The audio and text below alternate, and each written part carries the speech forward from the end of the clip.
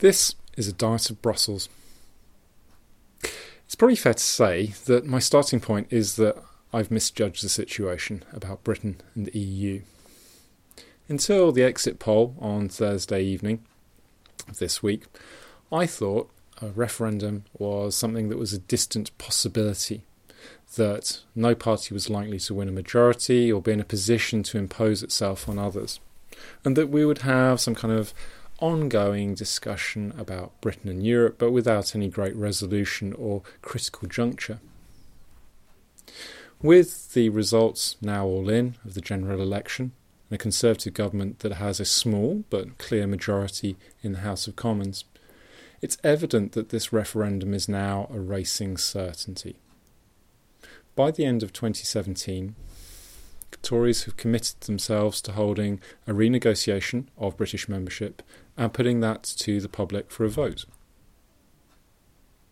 Now, that changes rather what my tentative plans had been over this spring for this podcast. I thought this was maybe a good way of exploring some basic questions for a general audience, drawing on my experience as somebody who researches the EU, Euroscepticism, related kind of questions. And he's done a lot of talking to different kinds of groups and has found lots of gaps in knowledge and understanding. Now there's a clear rationale. It's evident that in the context of a referendum, there's a very basic problem, which is that most people don't feel very confident that they understand what's going on. So my aim in this series of weekly podcasts is in nice short bite-sized pieces to explore basic questions to help inform you and help you make an informed decision about what you want to do in terms of a vote. Because a yes and a no, an in and an out, by themselves don't actually mean very much. What does it mean to be a member of the EU? What are the costs? What are the benefits? Similarly, if we're talking about a no, about leaving Europe, leaving the EU, what does that mean? Do we have nothing to do with the remaining member states? Do you mean we do something in particular? And we're not really clear about that. So, by giving you some exploration of these issues, we'll build up, hopefully, a rounded sense of all the things that are there.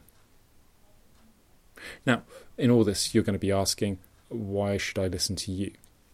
Well, you don't have to, obviously, but I'd like to think that I can bring some kind of experience and knowledge and understanding both of the issues and also in communicating them in ways that is hopefully not too complicated to help you make that decision.